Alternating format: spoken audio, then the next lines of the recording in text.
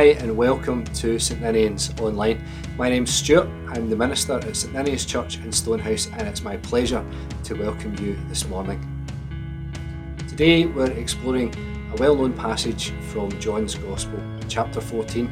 It's one you've probably all heard before at some point. Usually it's one that's read at funerals, but we're going to explore it in a bit more depth today and find out what Jesus was really talking about when he said, "I am the way, the truth and the life."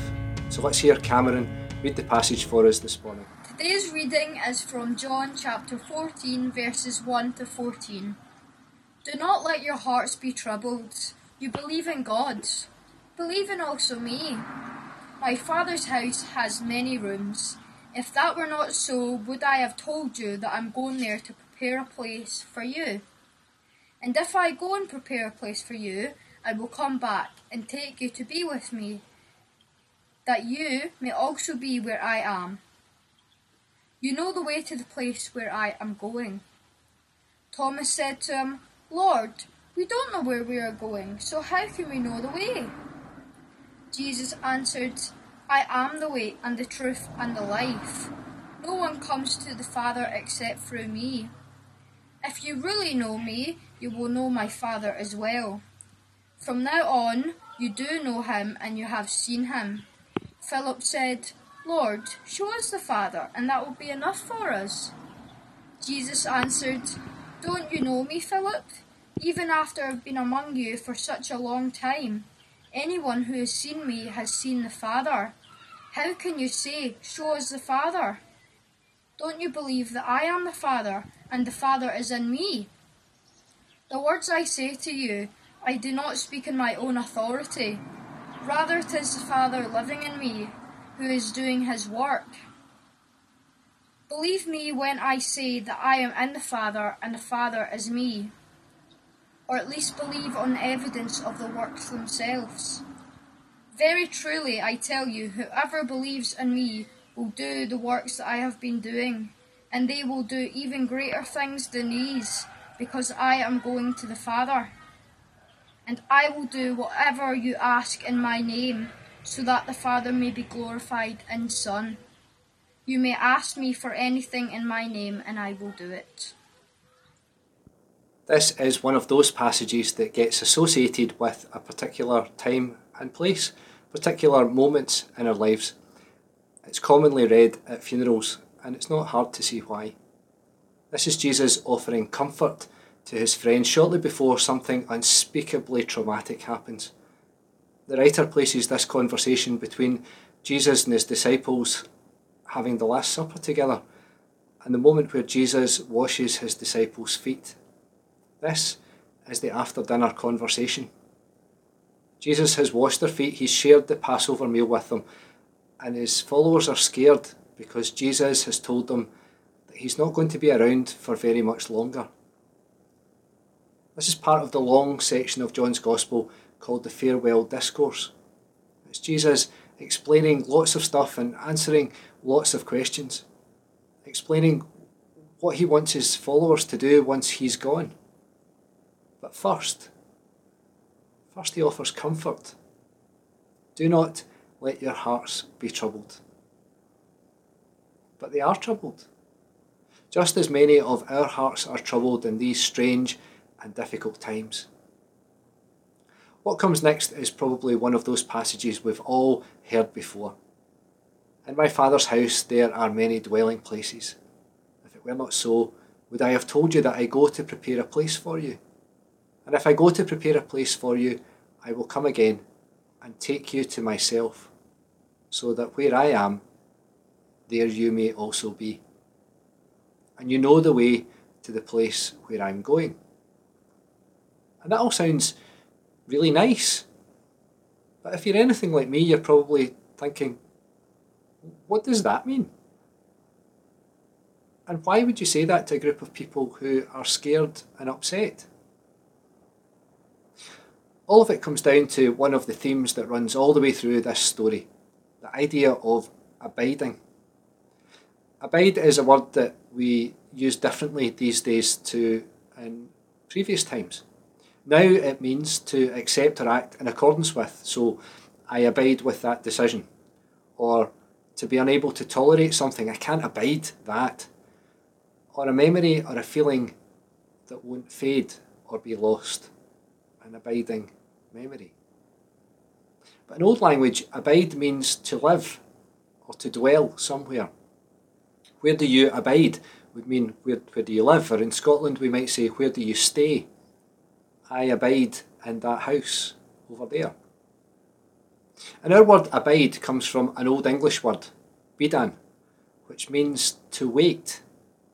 And that gives us a clue to the theme of abide and what that means in John's Gospel, and why it's important for us to help us with this passage today. If abiding is about staying somewhere, living somewhere, being somewhere, well, where? Jesus' answer is that we, just like his disciples, should abide in God. That's what this well-known verse about my Father's house having many mansions or dwelling places or rooms, that's what it's about. In Jesus' time, there were no hotels. When someone was travelling, they would simply stop and ask for a bed for the night. And people would give it to them. They would give them somewhere to stay.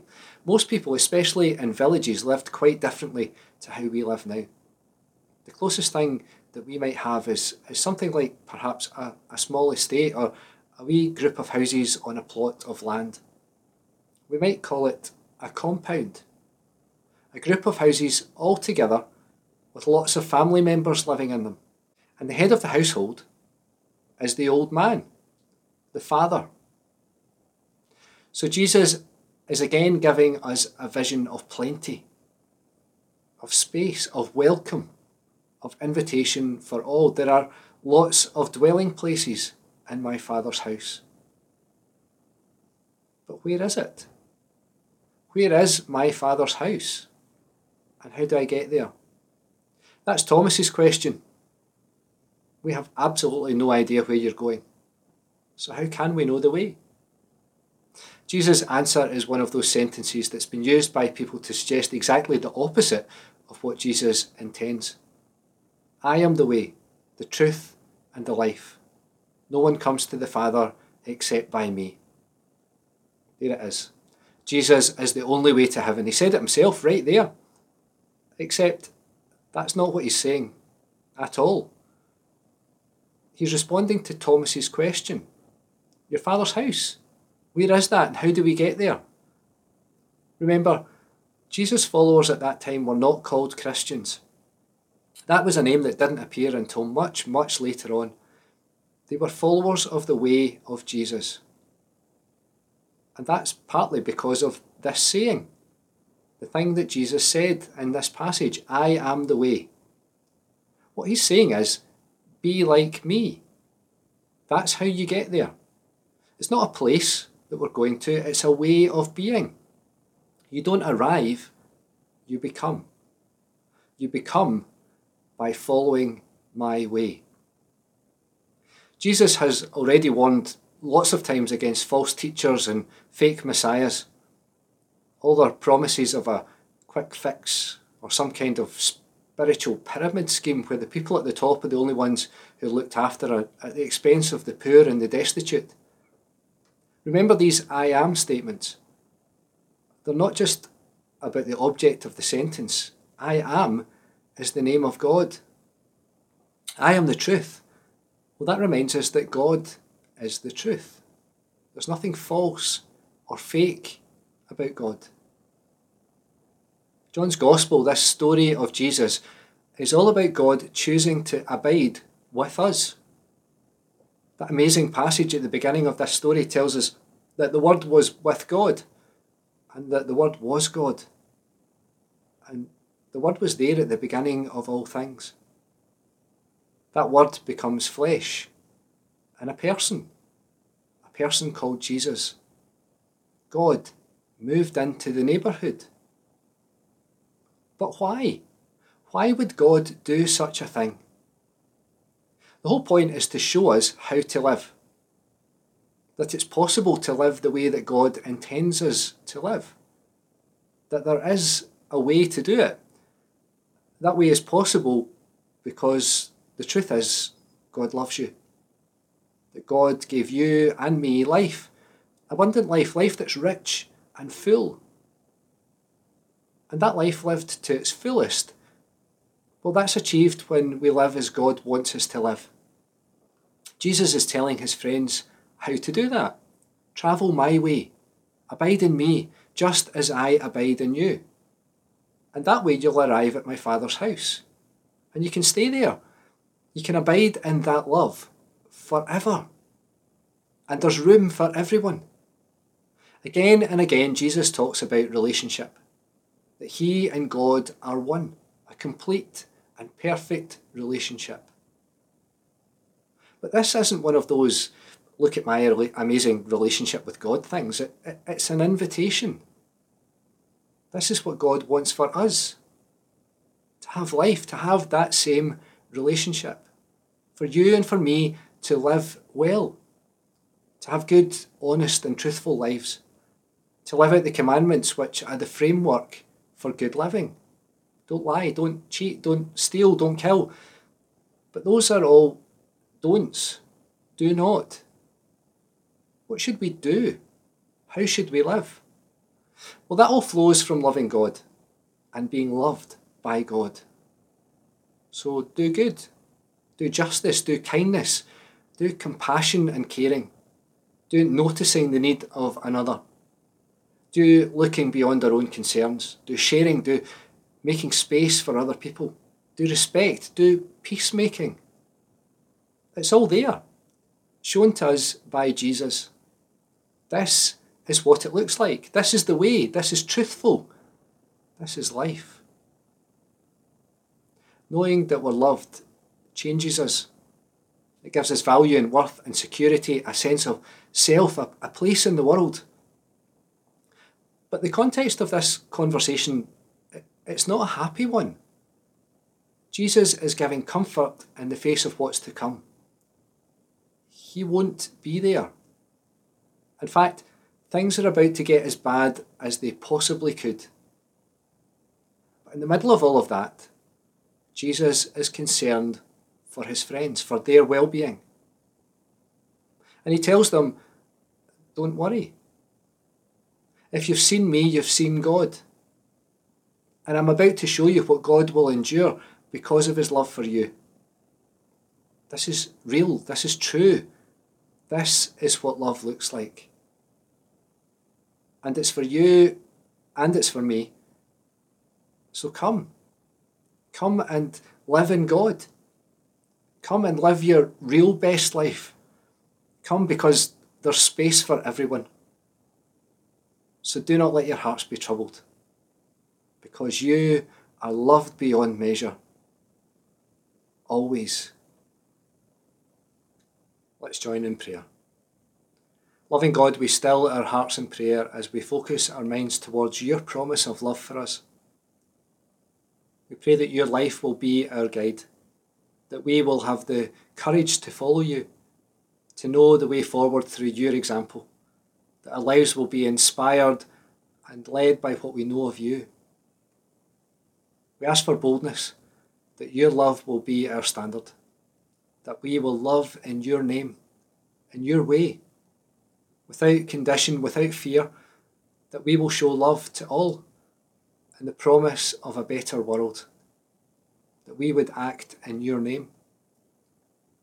We pray for the strength to carry out your work, to love your people, to bring your kingdom ever closer. We believe in you, in your life, your death, your resurrection, in the love of God and the power of the Holy Spirit. So we try to live our lives in this belief, to put our trust in you always. We pray for ourselves, each at a different stage of life and faith, thriving and struggling and wondering and hoping and trusting. Grant us the grace to meet each person where they are, not where we think they should be. We pray for our communities, for our families and friends, our children and parents, our neighbours and our enemies. Each one your child, our sister and brother through the love of Christ. Grant us the power to love all others as you love us. We pray for our church and all your communities of faith. In these strange and difficult times, grant us the wisdom to remember your purpose for the church, to show your love, to be your hands and feet in the places we live and work. We pray for our world, a planet which continues to bear the wounds inflicted on it by our waste, a planet that struggles at the moment through illness, a disease that we don't really understand and don't seem to be able to do much about. We would ask that you be with everyone at this time of confusion and fear, especially with those who work in our health services. Give them strength and courage, understanding and knowledge, wisdom, to work out ways to treat better those they find in their care. We pray for those who are sick, that they would know your healing, that their families would find comfort and blessing in you and in us.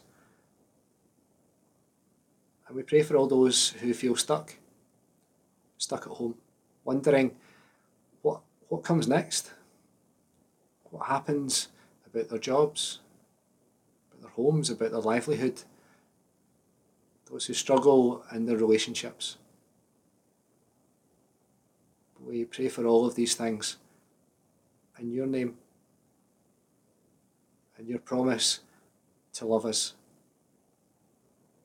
We ask for these things through you because you have promised us to grant all that we wish in your name. And so we make these prayers in your name and for your sake. Amen. May the Lord bless you and keep you. May the Lord make his face to shine upon you and be gracious to you. The Lord lift up his countenance upon you and give you great peace, today and always. Amen. We have quite a few things coming up in the next couple of weeks. Next Sunday, we'll celebrate communion. So keep an eye on the Facebook page and the website for how we're going to do that. It'll probably be on Zoom and on Facebook Live, so you can watch it back later on if you can't join us. So that will probably take place at 10 a.m. next Sunday. So if you're able to join us, that would be fabulous. Bring your own bread and your own wine, and we'll join together in the Lord's Supper at 10 a.m. next Sunday. Book group is next Sunday evening at 7:30. We're reading Scrublands by Chris Hammer. You're very welcome to join us.